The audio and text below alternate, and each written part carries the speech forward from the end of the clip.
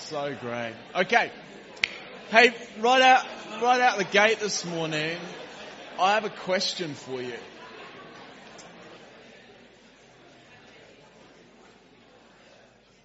Welcome, good to see you all, and I have a question for you right out the gate this morning. If you could ask for anything at all, and know that it would be given you, what would you ask for? Now, I'm not going to ask for a show of hands because that takes us into dangerous territory, and I want you to be honest. If you genuinely could ask for anything at all and know that that request would be answered, what would you ask for?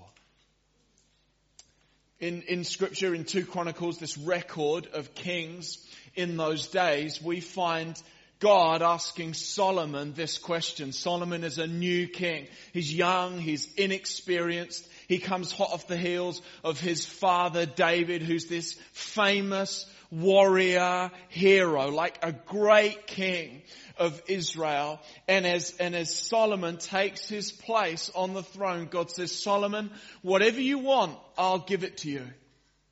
Name it and it'll be yours. And Solomon says, if I'm going to lead, if I'm going to be able to make the right decisions, if I'm going to be able to discern the direction that this nation needs to take, then I'm going to need wisdom. Do you notice that it's actually a really wise answer?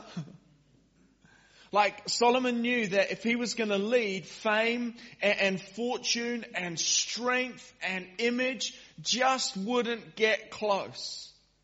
But if he had wisdom, then he would know the things that weren't important, the things that were just superfluous. And he'd be able to chase after the right things. He'd make the right decisions about those. He'd know the course to take. He asked for wisdom and God gave it to him. And Solomon, many of you will have heard that Solomon is actually a name that is synonymous with wisdom. You know, we joke about someone being as wise as Solomon. That's where this comes from.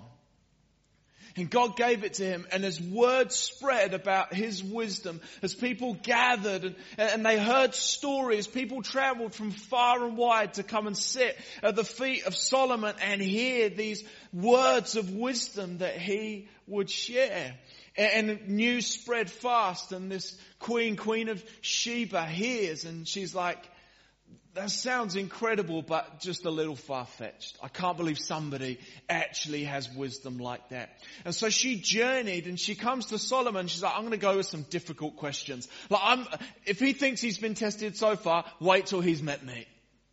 So the Queen of Sheba turns up and she realizes that Solomon can answer her questions without any difficulty whatsoever. And she says, I've heard of your fame. I've heard of your wisdom. I thought it was too good to be true. But now I realize these stories don't even scratch the surface. It is incredible what God has given you. And the cool thing for us is that Solomon didn't just speak words of wisdom and have all of this understanding. He wrote them down. He wrote them down in a book that we have in our Bible. It's called Proverbs. And he wrote many of the Proverbs that are in there. And if you know Proverbs, it's sort of like pithy, short, wise statements. They're like God tweets. And so, thanks. Not my joke. But I'd heard it and I thought that sounds really cool actually. God tweets, like who knew that was a thing back then? But it was. We wanted pithy statements that we could go, oh, that feels warm and fuzzy, and I don't have a phone, so I'm going to put it on a picture in my house or something like that. And maybe they make garments with these statements on. Anyway. And so we don't actually have to go back in time and hear Solomon. We have them written for us. They were written 3,000 years ago. And they are these statements about every single aspect of life. You name it. It is there. And it sort of transcends time and culture. And you might think, oh, really? Like, is there something that was written 3,000 years ago that could really be relevant today? But I want to ask us a question with that in mind. You see, have we really learned the secret of doing life well? We're like 3,000 years down the line from where these Proverbs are written. And we could say there is so much knowledge, so much learning, so much understanding, so much information at my fingertips. I have a smartphone that has incredible computing power. I have access to the World Wide Web. Like, I have so much information. But if you really think about your daily life now, have we really learned the secret of doing life well?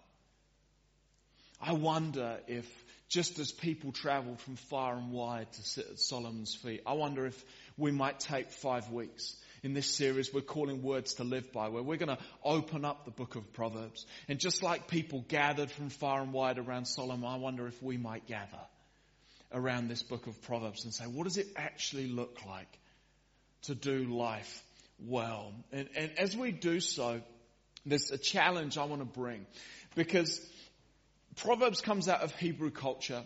And in Hebrew culture, to know something was to do it. And if what you knew wasn't played out in everyday life, you didn't actually know it. Because what would be the point of knowing something and not applying that?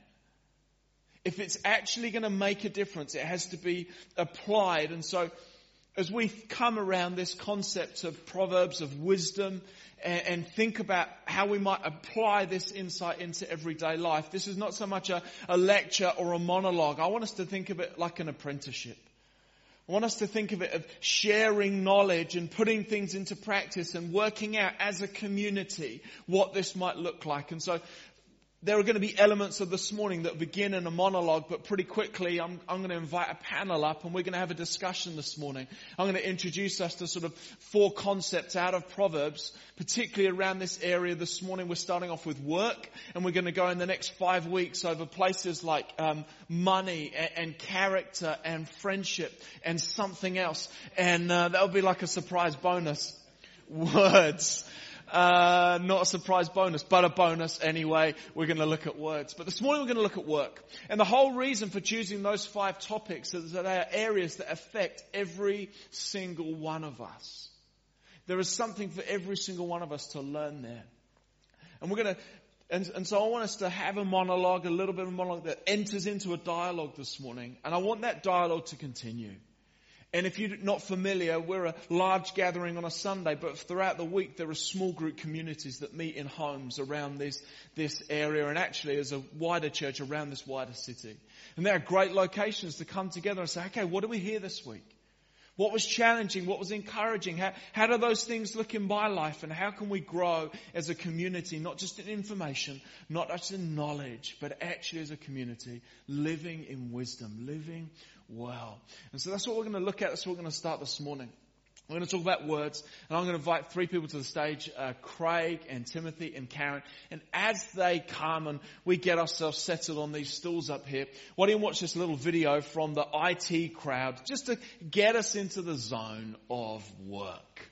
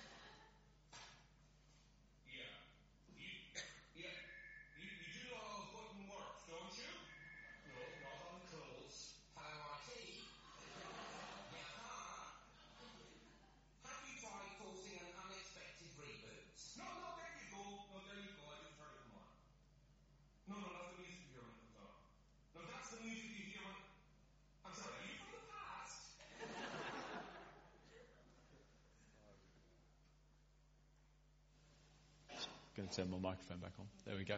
So great.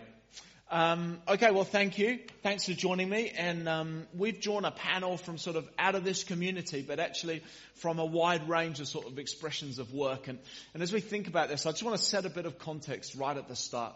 Because when we say work, we so often think paid employment. And I want us to see this morning that the principles we're going to look at in Proverbs come much wider than that. Work, God gave Adam work to do in the Garden of Eden.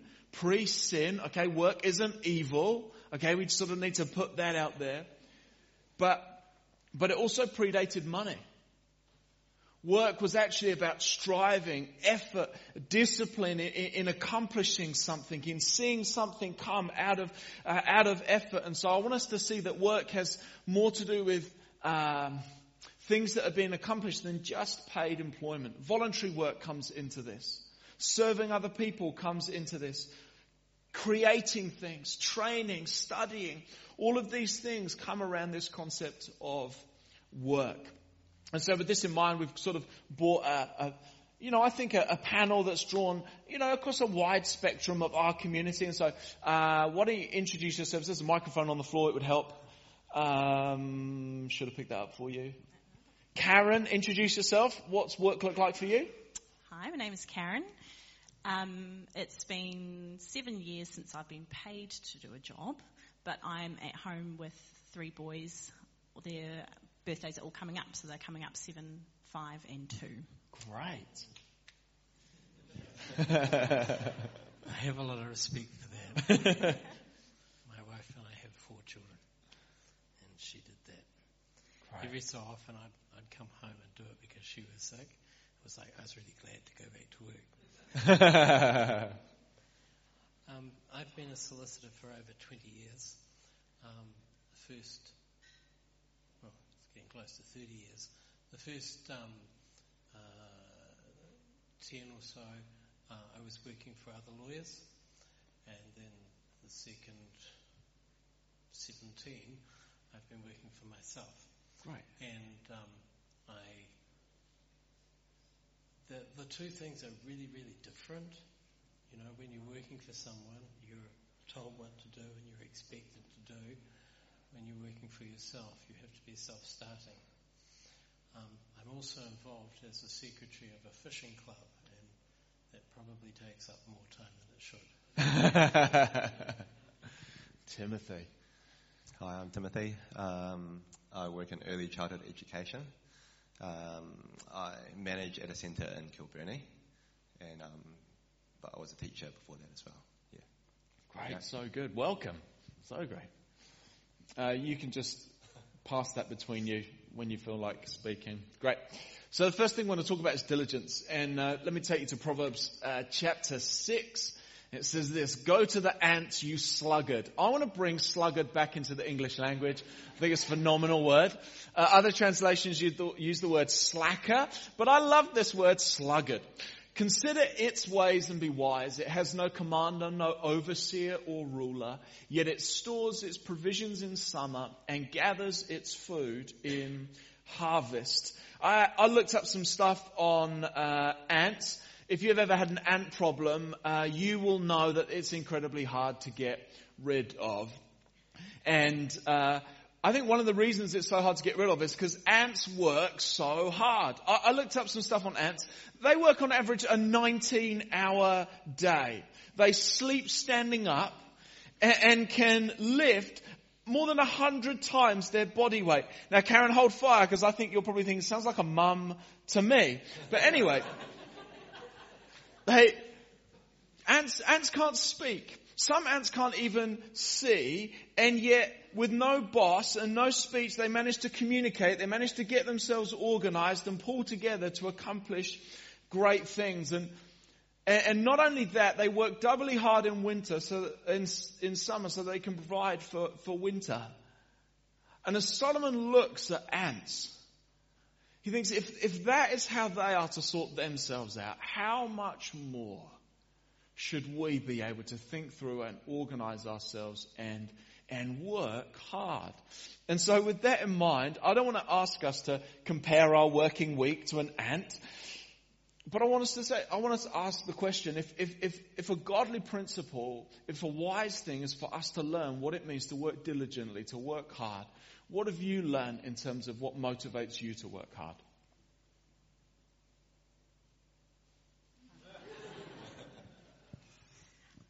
When I was looking through the verses around diligence, one of the things that came to mind, and it kind of sounds like a proverb, is a saying that runs through my head a lot, which is make hay when the sun shines. And I just always think I've just got to make hay when the sun shines. Like as soon as I've got a moment, I need to be putting my hand to it. And just even this morning, I was getting the boys ready to come to church. My husband's away, so just making sure I've got everything done. And it's like, and I'll put on a load of washing so that I can hang it when I come home. And you're like, why? Why am I thinking that far ahead? But I always have to think ahead. I always have to think about when am I going to feed them next? When am I going to feed them next? When am I going to feed them next? 3 boys, did you say? Yeah, right, okay. Yeah. And if I don't make hay when the sun shines, if I don't think about what I'm going to need before I need it, then I'm going to get myself in a pickle, and it's going to be, not fun for anyone. So, yeah. Nice. Any other thoughts, gents?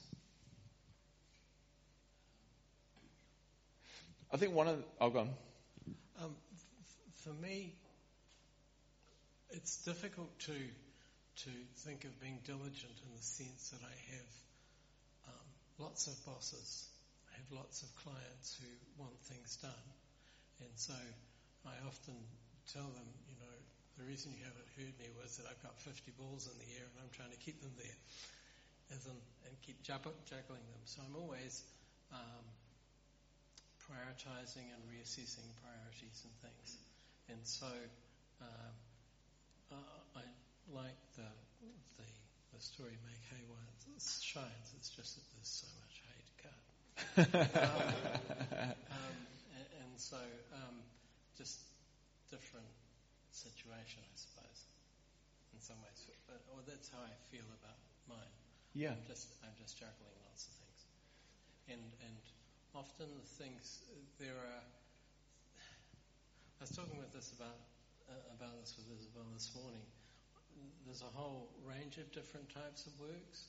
Some people want to do, for instance, a will, and that can be an anytime thing unless they're sort of on death's door, which does happen from time to time. But for instance, if you've got a sale, a settlement, you've got to have your ducks in a row on the day that it's settled, otherwise you're going to have all sorts of embarrassment and trouble. Or if you've got a court date and you're appearing in court, you have to be ready for that.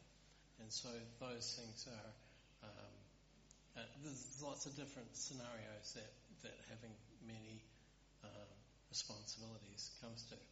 So I suppose one of the things for me is to say no. Right. It's a useful thing in terms of trying to be able to say, look, I'm not going to be able to get this done in time for you. You need to use somebody else. Yeah. But sometimes you don't see that coming, when you've got too much on. Yeah, sure. That sort of leads us to something that I guess in some ways is more common in our time, is actually not how do I work hard, but actually, what does too hard look like? It seems like we're to find more hours in a week than maybe there actually are. I can kind of follow on from that, from Karen, and about the whole prioritising and organising and that kind of thing. Sure. I love your analogy about ants, the biblical one. But it just made me remember that ants are really funny in that, somehow they manage to work hard, but also walk in single file in a straight line as well, behind the next guy. And so it's quite an organisational thing as well, and knowing how to organise, working smart, saying no, things like that. I think in my field in early childhood, it's, you always hear teachers saying, it's really stressful and things like that. And I think the biggest thing is that when you're, working with children, in New Zealand in our curriculum, it's all about thinking about the next step. So thinking about how we're organising the room, but also how the children are learning and their individual learning journey, how that's taking them, and then also as a group, where the group interest is, and how we can utilize all of that like knowledge about them, but actually make it into something fun and exciting in the room. And that, I think, takes a lot of on the floor, on the spot kind of analyzing and organizing your brain, getting ready to make something fun out of what everybody likes. But really making it meaningful for the children. Yeah. So I think that is, so you kind of have to take the time when you have to, like Karen said as well, like to think about, right, what I'm going to do next. They're all going to start coming in now, and I need to organise something. Yeah. Sure. And on the other side of this sort of working hard principle, I think all of us, or some of us, would face moments where actually working hard and maybe the risk of overworking isn't so much the risk, but more actually I find it really easy to procrastinate it sometimes. I find it really easy to not work hard. Sometimes I just don't feel like it. What secrets have you found in terms of combating those moments where actually it's easier not to work? I find I sort of have a tier system to all the tasks that I need to do in the day. And so I've got the basic task, which is feed them, to keep them alive. As long as they're living at the end of the day. Keep them alive. Tick. But then these things are in different levels. And I find that level 1 stuff really easy. I can be diligent with that. I can keep the house turning over. I can keep them fed. I can keep them getting to where they need to go. But then it's the extra level stuff. It's the tasks that don't come up so often. It's the new projects or the new things I want to do. And then way down on the bottom of the list is like my self-care as well. Right. And knowing, having the diligence to get onto those lower tasks is where I find hard. Sure. The diligence for the top tasks I can just do because I know I have to. Because if I don't, there's these really huge repercussions that come at me in the form of small, hungry people. So, but the other tasks that don't have a strong repercussion, that's where that diligence kicks in, and I have to have more self-driven motivation for. Yeah.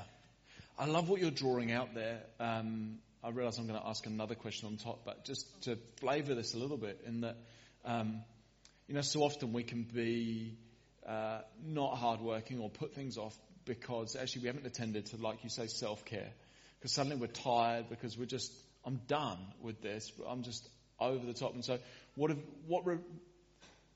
I've had to find a rhythm in my life of replenishment and refreshing. And I talk about running quite a bit, but running's one of those things for me. Running home helps me just reset. Running at weekends helps me just refresh and get out so that I'm ready to go again. And I wonder, what have you found in terms of things that refresh you, replenish you, and sort of keep you going? I have found this hard. I think I'm still trying to figure that out. One of my new things is this year I bought a piano, and I'm trying to self-teach myself via YouTube. YouTube trained. Don't knock that. Yeah. So I'm YouTube training myself on the piano, and for me that's something that I can sit down and I can do, and no one's going to eat it, and no one's going to destroy it. So I can learn and have something that I've produced. Yeah. That's for me. Yeah. And that can't be taken away, because I love cooking and I love preparing food for my boys, but it does just disappear. And I love having a clean house, but that does just disappear. Yeah. But the piano, I can actually see myself moving forward. Wow. And no one can take it away. Yeah, so good. So that kind of replenishes me. Replenishment, gents? I have a mixture of what I do. I play basketball, I play video games on my phone, things like that. And I also invite friends over to play board games. And it's just switching yourself off from that kind of like work day, like sometimes you're at work and you work and then you come home. And then I think having that good balance of hobbies, I think is really important, because and realizing that it's not just these two wheels, but they kind of help each other as well. So, great. So, when I'm doing my other things, that, the things that you learn from that actually helps you in your work as well. Yeah. And it also, helps you the rest. Yeah. Yeah.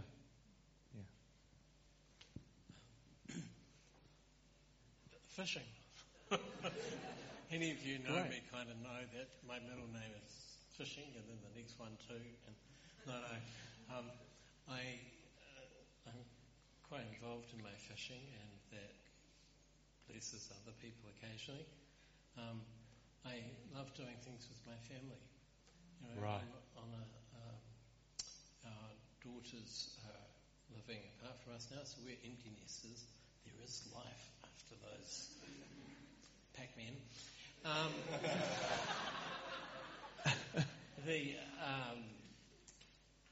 So we have breakfast each weekend on a Saturday with our daughters at a cafe type thing, and it's just wonderful. It really builds our relationship together, and it provides a real break from work.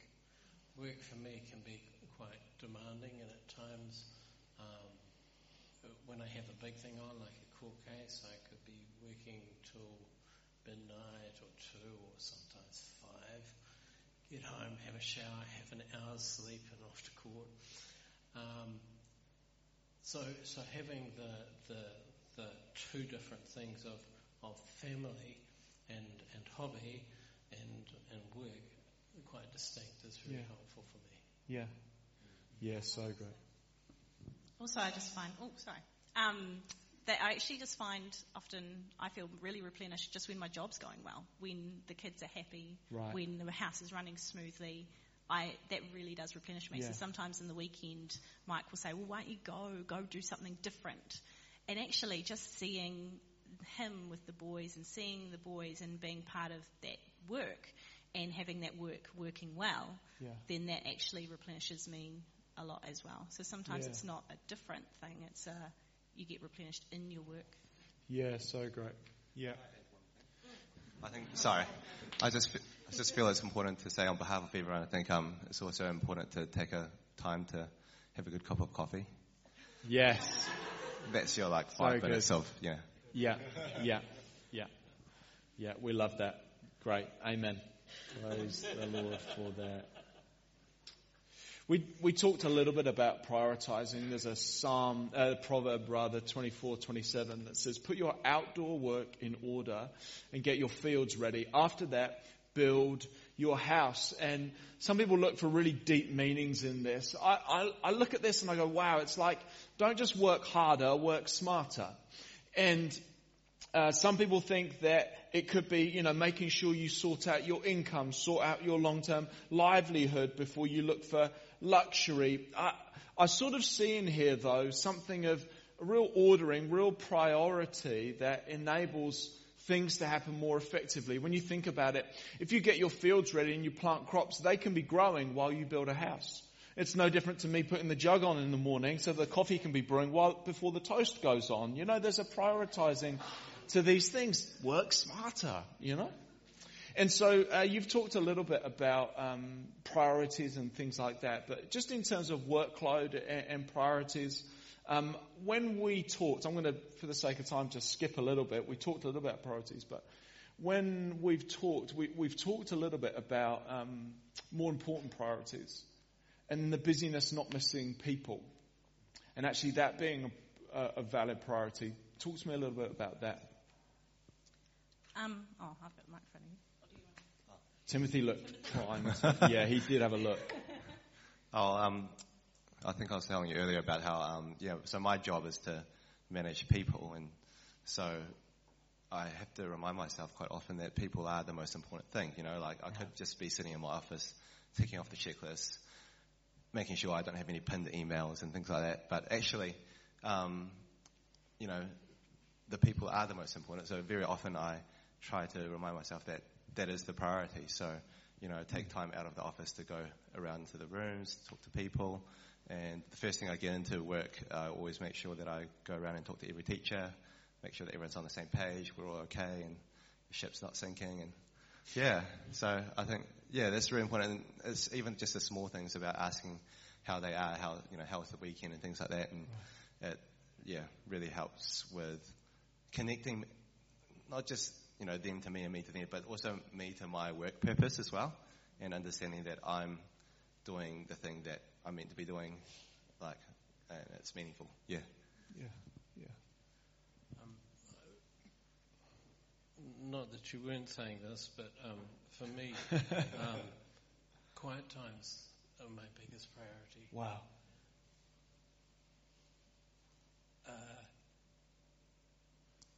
Everything I do really stems out of my relationship with Christ. Huh. If that's stale or, not dynamic, it really shows in my day. Yeah. I'm sorry, I'm quite an emotional person at times, and it just gets in the way, but ignore it. It's great. It's great. Just changing the subject, that for me is the baseline. And a long time ago, I got to the point where I was a 7-day quiet time person rather than a 5-day.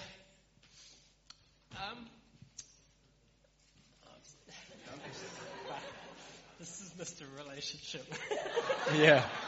Thank you. Yeah, now we know what those morning walk-arounds can be like, How's everyone going? Oh. I know you had these in the basket. I can keep them in my pocket when I walk around.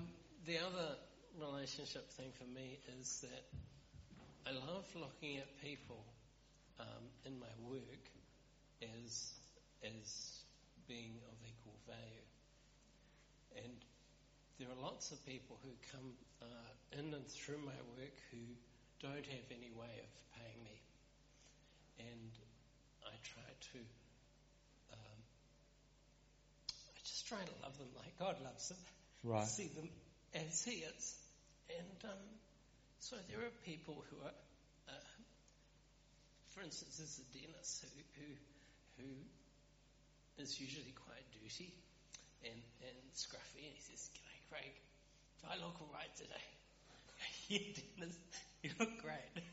And we encourage one another, and I sometimes go and buy him a coffee or get some groceries occasionally. Not that's only happened once, the groceries, but coffee or a bit of food. And it's just really nice to love people in the context of my practice. It's easier for me because I'm my own boss. But it does mean that I'm not as productive. And I find that really easy to love people like that and not be productive. So I have to kind of work at disciplining myself to getting some work done as well. But it's really cool to love people through that practice. And often as a lawyer, it's about, I liken it to turning on lights for people. Right. There's often people, it's like if you have something that's wrong with you and you know that something's wrong but you don't know why it is, you go to the doctor, they tell you, and you go, I feel okay about that. Well, being a lawyer is a lot like that as well. Right. Yeah. Cheers. That's enough. Right. All right, real quickly. When all the different categories that you sort of sent through, prioritising definitely seemed to come up. All my answers for all the categories would come back to prioritising, because it is about, I think, little decisions all the time. And sometimes I feel like I get like small decision fatigue. It's just constant decision making. And but the verse that you shared about, sort out your fields before your house, I sort of read that and I thought, I don't really know what the difference is between my field and my house. And then just during worship, I sort of came to mind again, and the response that God gave to me was that the field for me, the real harvest for me, is my boys. Right. And the real harvest for my boys is their salvation. Right. And so every little decision that I make about what I prioritise in my day, at the end of the day, I want them to not remember organic vegetables or a clean house or, whether they have all the other little decisions that parents are constantly faced with, gets very political, but bottle feeding or screen time or all these decisions. But actually at the end of the day, I want them to have a mum who loves them, and a mum who is content and calm. But that is so that they can respond to the gospel. That is so that I can show Christ to them. Yeah. And the great harvest for me definitely is boys that grow up to know and love God. Yeah, awesome. So good. Hey, we were going to talk about skill, and if you're really keen on hearing about that, look in the life group questions. But just for the sake of time, I want to move on to the final thing, which you began to touch on there, which is reward, which is the fruit, the output of what we do. Proverbs 12 says, "From the fruit of their lips are filled with good things, and the work of their hands bring them reward." And so often we think about work and reward and income and things like that. But Proverbs 31 also just introduces us to this slight nuance, which I really, really love. And it says, it's talking about this incredible picture of a woman, which ladies don't feel like harsh about. This Proverbs 31 is more about the sort of woman that a guy should look for than some sort of obligation checklist on you. But one of the things it says in Proverbs 31 is this. It says, "Honor for all that her hands have done, and let her works bring her praise at the city gate." There was something wider than just income, profitability, but actually there would be an honor. And so when I think about work and reward, first of all, I think there's a sense of output, of satisfaction, of a job well done, of being able to look and say, wow, look what's been accomplished. But also that the way we work and the things we're working towards would actually lead to honor, would actually lead to people going, that was worthwhile. Thank you for the work that you do. And so I just wonder, what rewards have you seen, or what things do you look for as output from what you're doing? You've mentioned one of them. Yeah, for me it's just the little snapshots I get during the day. I'll just walk through the house and suddenly I'll just see them, and I'll just take a little photo in my mind of just them, and just that I get to raise them, and that is the reward for me. So good. I have a lot of repeat clients, that is to say that they want something done and they want other things done. I also have a lot of clients who come to me because another client told them about it, and it's very humbling. I don't advertise much. I have a Yellow Pages ad, and that's it's just choice to know that you make a difference in people's lives. Wow. And it's I try and do that as a Christian. So sometimes I will actually talk to them. I'll ask them if they'd like me to pray for them in an appropriate situation, but other times it'll just be treating them as somebody who God honours and loves. Great. I get so much reward just from journeying with people at work. So, journeying together with them through their struggles, how to manage a room and how to manage children and things like that. And there's just it's so rewarding to see people work through conflict and work through difficulties, that's a big reward in itself. I think there's also like an element for myself when I'm doing my work, knowing that this is the work that God wants me to do. Right. There's an element of like spiritual reward as well. Right. And God sees all the work on our hands, and rewards things in the other areas of our life as well. And for me personally, that's a really big thing. And it's, He's looked after my family and things. Just because of work. Yeah, great. Hey, thanks so much. I think just in closing, one of the things that I've really found around that sense of reward is actually taking the time to celebrate work done. Like actually giving yourself the joy of observing what's been done and rejoicing in it. The Sabbath is part of that. God creates the world in 6 days, and then the seventh day, He looks and He rests. And I think part of that was enjoying what had been completed. And for me, I deal with perpetual to-do lists, right? We love a to-do list, and it doesn't matter how many things you tick off that to-do list, more stuff gets added. And it doesn't matter whether that's around the home or in the workplace or whatever. And yet one of the things I found with a daily and a journal going, what am I celebrating having accomplished today? Celebrating actually, and I can go, wow, done, finished. And yet there'll be more stuff tomorrow, but I'm so grateful that that has been accomplished. And actually enjoying, if you're working in something worthwhile, there should be that sense of looking back and going, that was really great. That was awesome. And I find that really refreshing and enabling me to press on. Hey, thanks so much. Let's show our appreciation.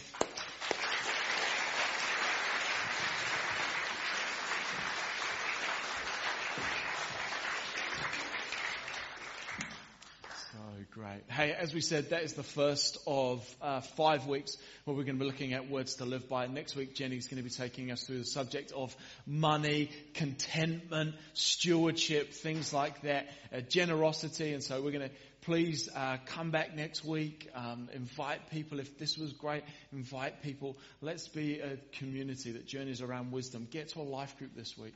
And if you're not part of a life group, you can ask our lovely First Impressions and they will help you towards that. Final thing for me is that at the end of this series, Jenny and I are going to be running our first ever Christianity Explored course in the eastern suburbs. We're going to be doing that at the end of this series, probably right at the end of September. We're just finalising details at the moment. But if you are interested in being on that course, that is a great opportunity to ask questions you have about the Christian faith, about what it means to believe, what it means to follow Jesus for yourself. Maybe you are somebody on a journey. You've never actually believed in Jesus, but you're like, I wonder what that is actually about. I wonder what my life would look like were that the case. What is this faith all about? Or you might have friends and you're like, I know there is a friend who has those questions. I would love an opportunity to bring them to a group like that. Jenny and I are going to be running it in our living room from the end of September. We would love to welcome you into that space with all of your questions around some great content called Christianity Explored. If you want to sign up or you can talk to First Impressions after the service. I want us to pray just at the close right now. It would be really easy to go away with a to-do list. But if you'll know one thing about me, it's this. I believe in grace, the free gift of God. And if you want something working out in your life, pray, God, give me the grace. Actually help me do this. Father, we come before you today and we're so grateful that you've gathered us around this incredible book of Proverbs. Lord God, we want to thank you for your word. We want to thank you that you have all wisdom. And God, I pray that it wouldn't just be knowledge for us. It wouldn't just be information. But God, we'd experience the sort of life that is experienced when we live out of the wisdom, out of the information, out of the knowledge that comes from you. God, I confess too often I am too hard-hearted to actually put into practice the things that I'm learning. But Lord God, I pray that your grace would abound in us. Lord, the free gift of your work in our lives day in, day out. Would you help us to apply what we're learning in everyday life? Lord God, thank you for this morning. We thank you for this time together. Would you bless us as we go in Jesus' name? Amen. Hey, fun to hang out this morning. Please stay for a tea or coffee and we'd love to catch up.